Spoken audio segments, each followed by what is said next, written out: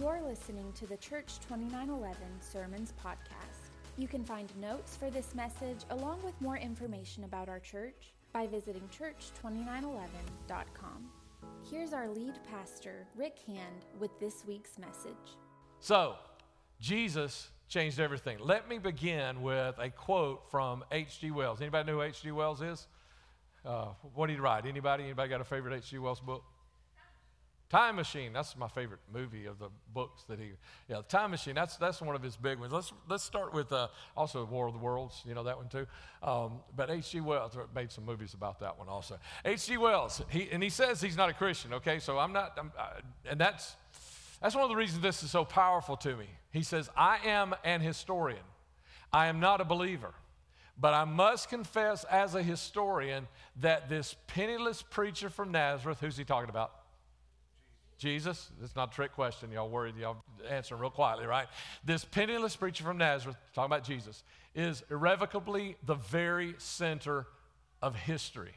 Jesus Christ is easily the most dominant figure in all history.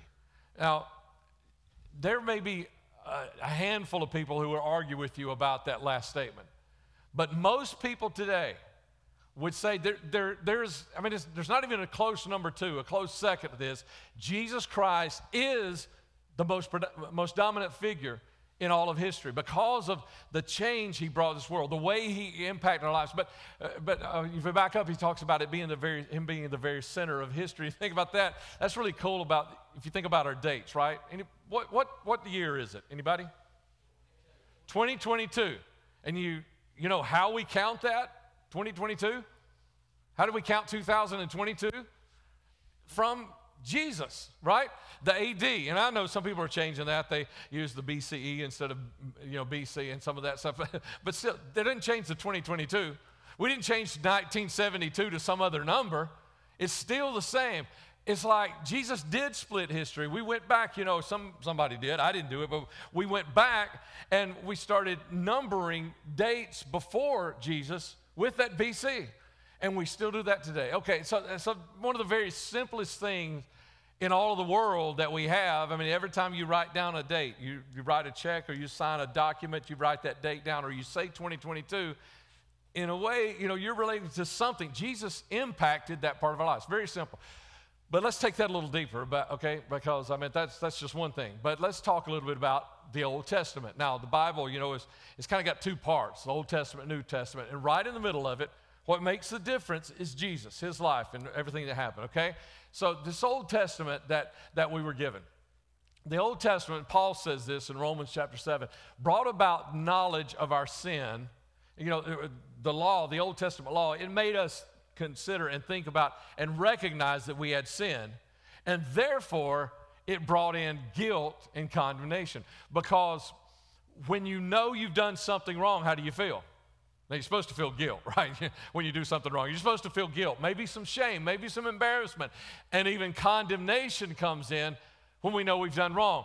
But Jesus canceled condemnation. Paul said in Romans chapter 7, he said that the Old Testament law, it made me think about my sin. It made me acknowledge my sin. It made me acknowledge all that. And so because of that, I had guilt and condemnation. But in the very next chapter, chapter 8, right after he wrote this, Paul writes in Romans chapter 8, verse 1, "There is therefore now no condemnation for those who are in Jesus Christ our Lord." That Jesus canceled the condemnation. You think about it this way, how Jesus changed this Old Testament law. You ever heard an eye for an eye? Y'all ever heard that before? An eye for an eye? And this was the Old Testament law, pretty much. And a lot of other cultures had this same kind of feeling. An eye for an eye. Okay, next slide. There you go. An eye for an eye. The next slide. And but Jesus, he brought grace. And the thing about that, I know you and I, we take it for granted that grace is the right way. That didn't come out of a vacuum. That came because Jesus brought grace. An eye for an eye was the rule, but then Jesus brought grace. One last thing about this Old Testament law. The Old Testament, the way it was given as a way to live life, a guide. Like this is the way you should treat one another. You should do this. And, if you do something wrong, this is how you should pay someone back. All that kind of stuff. It was given as a guide for life, but Jesus didn't just give us help in this life. He gave us hope for eternal life, beyond this life, beyond the grave. That Jesus didn't say, hey, I can just help you right now. That's what the Old Testament law offered. But Jesus offers to help us right now and then also even beyond the grave. Okay, maybe that doesn't interest you today, because I know a lot of people today are interested in social justice. Well, let's talk about social justice. Social justice looks similar to the corporate ladder way back in the day. And even with a lot of people's lives today, it is, because basically you do what helps you out. You hobnob with the people that are going to help you climb the corporate ladder. But Jesus said, welcome the poor, the crippled, the lame, and the blind. But what's really interesting is who Jesus said, and the context of how Jesus said this. Jesus was at a banquet, and a man had thrown this banquet, this big banquet, and he invited all these people that were the end people, that kind of thing, people that mattered in society.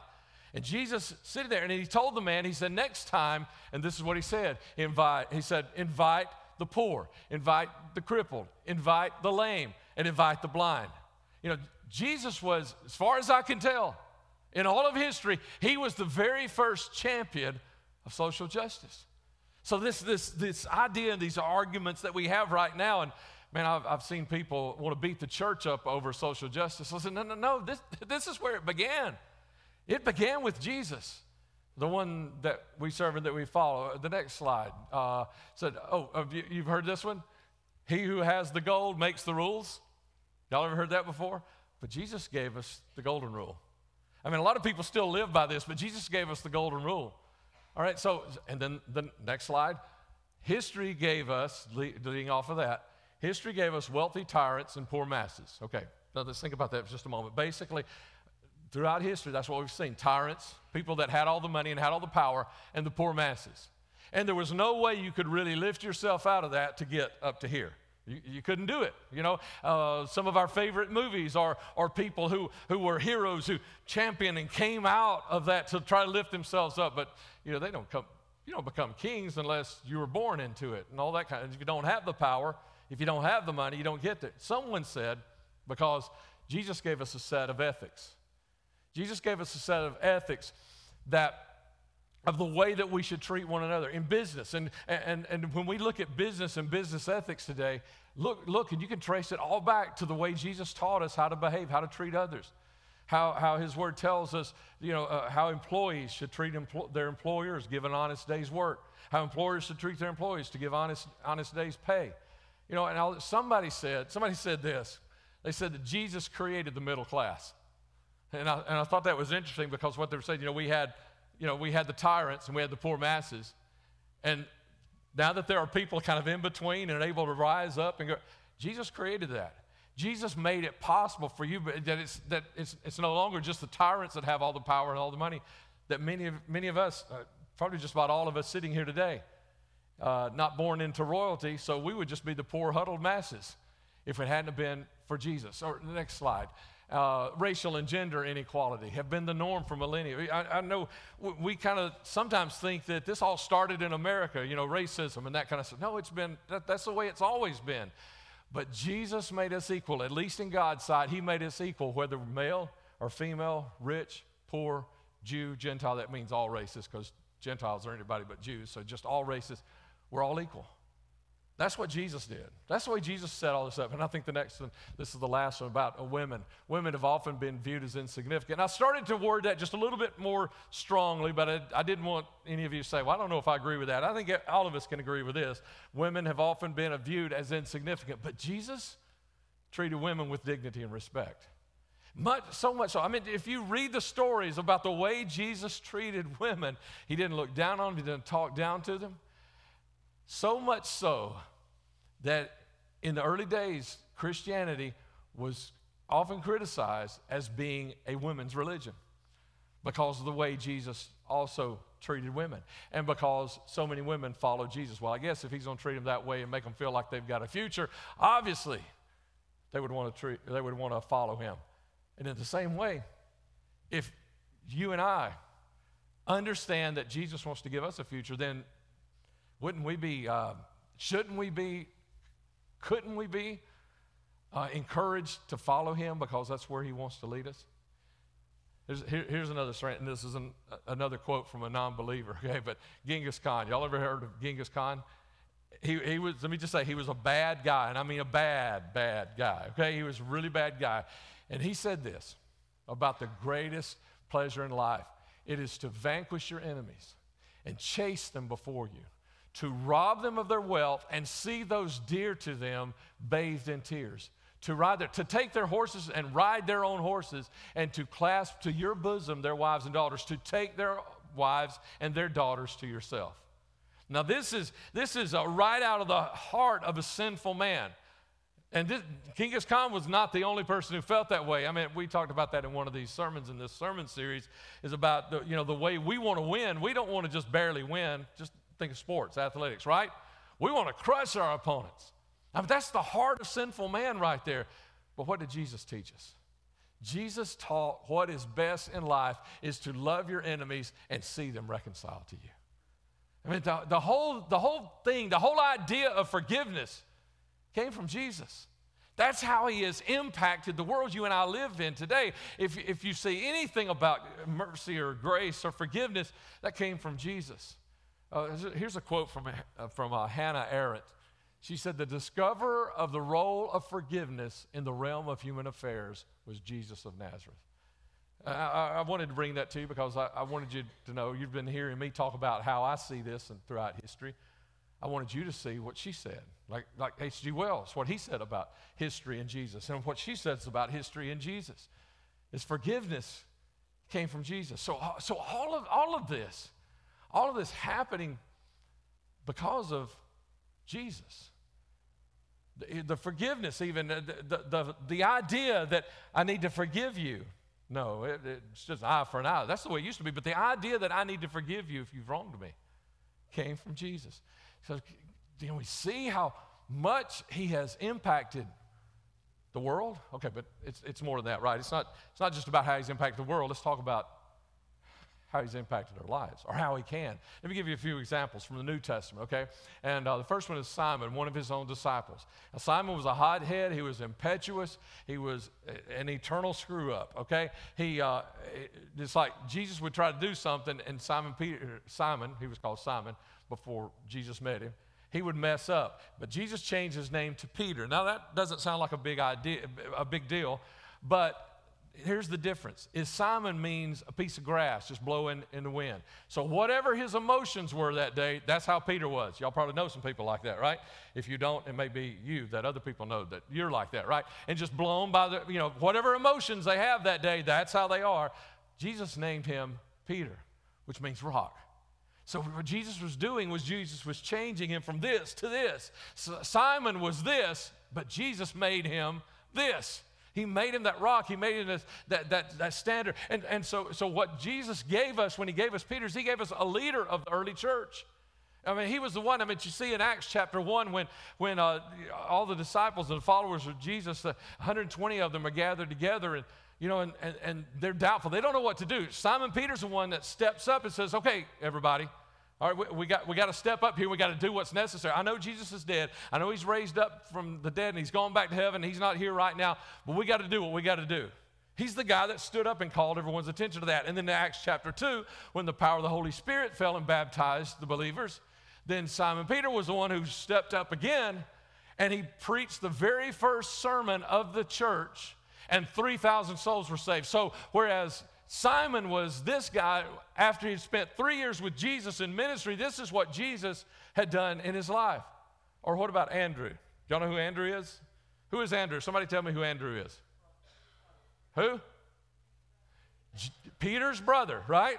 Okay, and that's what everybody says. That's why I asked. I knew that's the answer that I would get, right? Peter's brother. But who is Peter? Do we say Andrew's brother?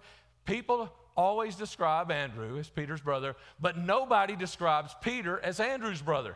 Why? Because Andrew was less important. He was the first disciple. If you look at the accounts of coming to Jesus, he was the first disciple that Jesus called and that followed him.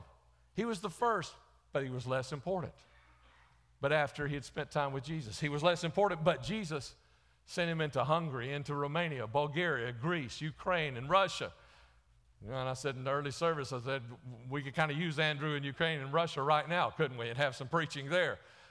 You know, but listen, if you look at those pictures right there and think about the words there and what Peter did and what Andrew did. You and I, we know Peter. We know all these examples of Peter. We know all these stories of Peter and a lot of the ones that we tell about Peter when he messed up, when he was that royal screw up, right? But Andrew was the one. Simon Peter stayed pretty much around Jerusalem after Jesus left. But Andrew was the one that went into all these places. You and I today, we know more about Peter. But back during their lives, when they were actually alive on the earth, Andrew probably touched more lives than Simon Peter did. See, Jesus took a nobody. Come on, somebody, listen. Jesus took a nobody and made him a somebody. And there was James, another one of the disciples of Jesus. He was a skeptic. That's about all we know about him when he first starts following Jesus around. He was a skeptic before that. But after 3 years with Jesus, he becomes the leader of the Jerusalem church. You and I would probably call him lead pastor of the Jerusalem church because of the time that he had spent with Jesus. Or like Saul. Y'all have heard of Saul in the New Testament? You may know him as Paul, but first his name was Saul. And because of religion gave us Saul, a persecutor of Christians. And he was being raised to be part of the Pharisees. He was being raised to hold the line. This is what we believe. And back to all that Old Testament stuff, but they had added a whole lot more stuff to it, and they were making everybody toe the line. This is what we believe, and this is what, to the point that he began persecuting Christians. And that's who Saul was. That's what religion gives us.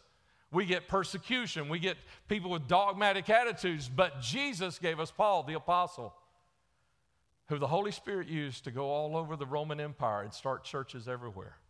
And who the Holy Spirit used to speak to him to pin down the word, half of what we have in the New Testament today.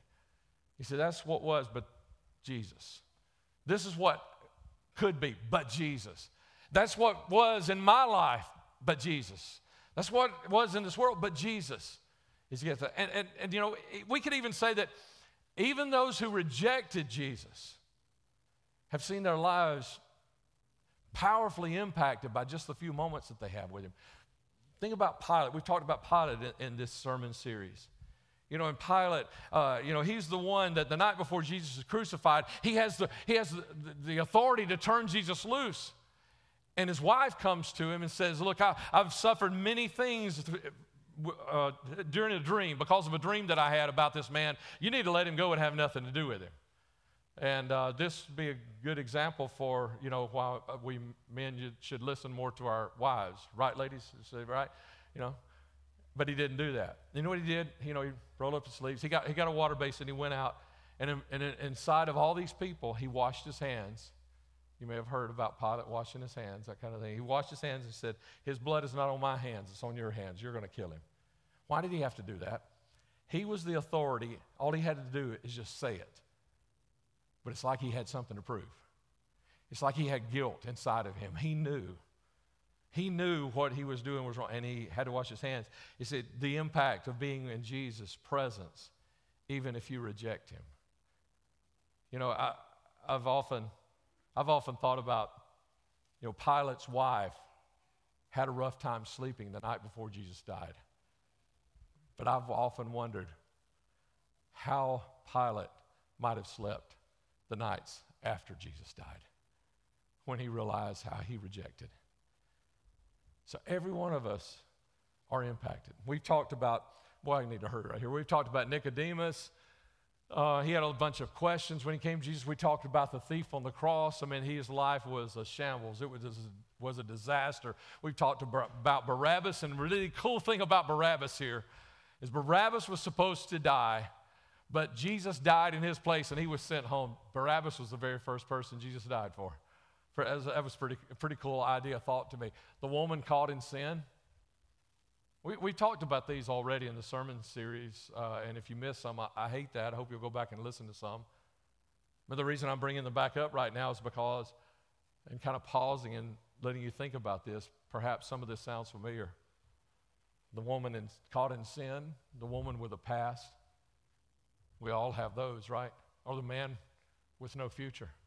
We've talked about all these in this sermon series. And I got a ... right there because there are so many more stories out there. Your story, my story. All these times where we struggle, we have problems, but Jesus. But Jesus has our answers, like for Nicodemus. Jesus has our promises. Jesus has our miracles. Jesus has our mercy. Jesus has our grace that we need. He has our forgiveness. He has our future, and he has our hope. And then ... right there. So whatever it is you need, he's got that. So whatever it is you're going through up there, Jesus has all your answers. He has your future. He has your hope. Jeremiah 29:11, one of our key scriptures around here, when he says, I know the plans I have for you. You see, Jesus has a plan for you right now. No matter what you're going through, no matter what your struggles are, he has a plan. And he says, I know what the plan I have for you is. And it's not evil. It's not bad. A lot of people think, God's mad at me. He said, no. I've got a plan for you. I know what it is, and it's not bad. It's to give you a future and a hope. So if Jesus can do all of that, no matter what you're going through, but Jesus, if he can do all that, then we ought to all be ready to change, right? Because we like change, right? We all like change. Everybody like change, right? No, we all don't. Many don't like change at all. How many of you do not really care for change? Amen? Amen? Oh, I got a few hands. Y'all don't want to admit it, do you? We don't like change, really. Most of us don't like change in any way because we either don't like change at all, or those who do like change like controlled, limited change. Let me explain what I mean, right?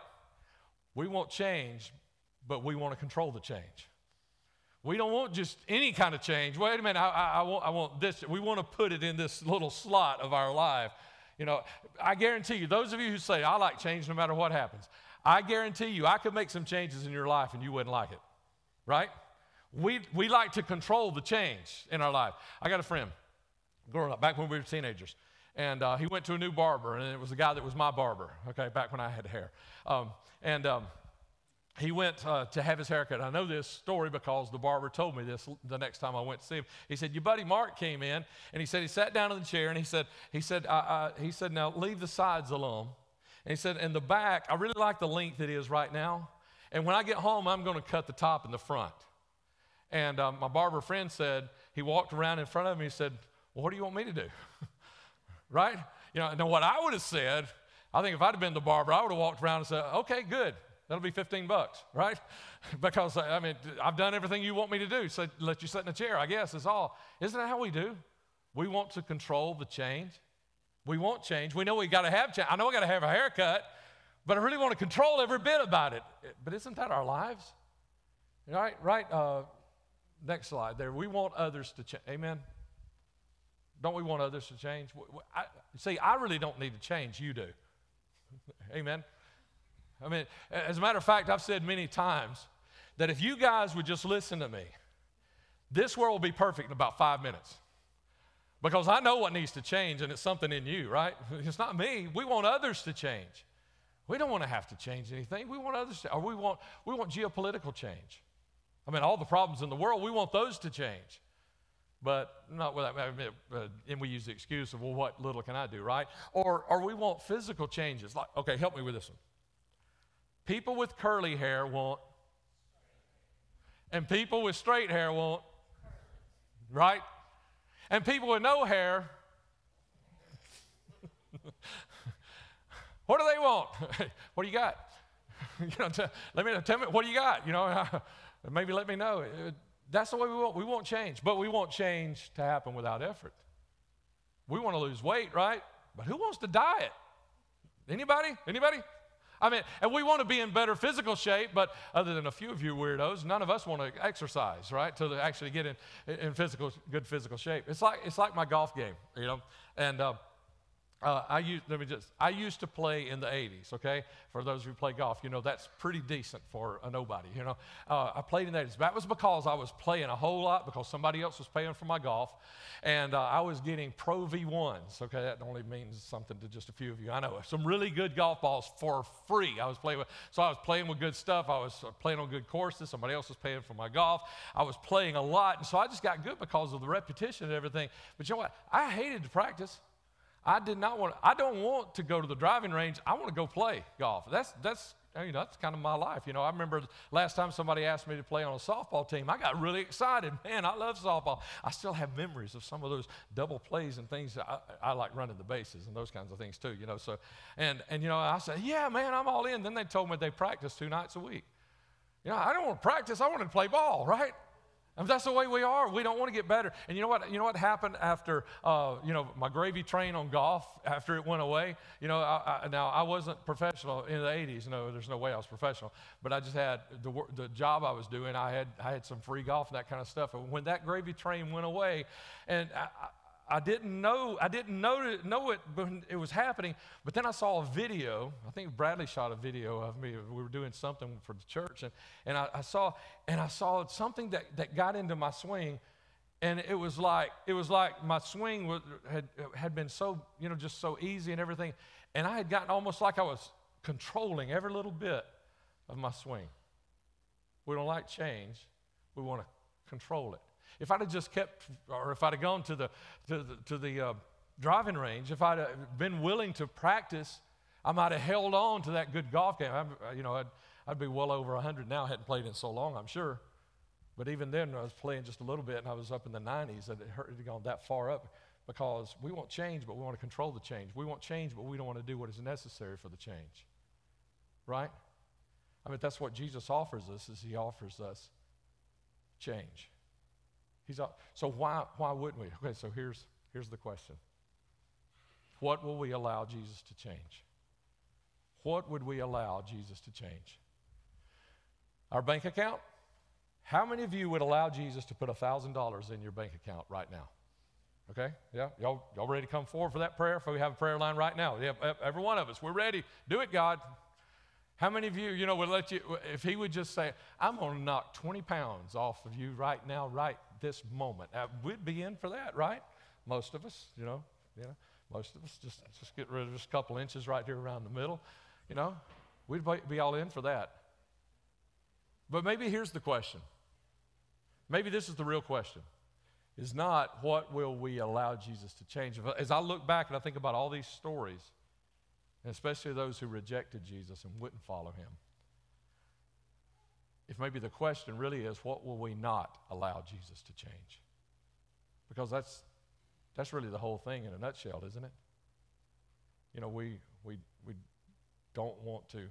So we'll let him change this or that or whatever. But what will we not allow him to change?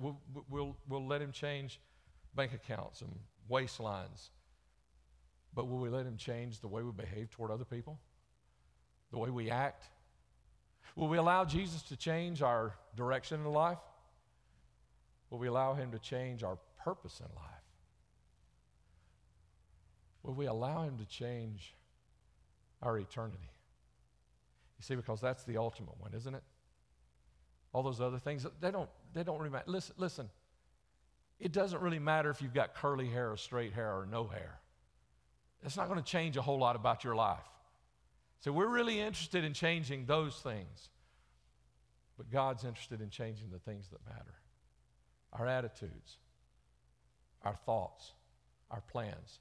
Because those are the things that really matter. So what will we allow Jesus to change? Thanks for listening to the Church 2911 Sermons podcast. If you have a need, we would love to pray with you.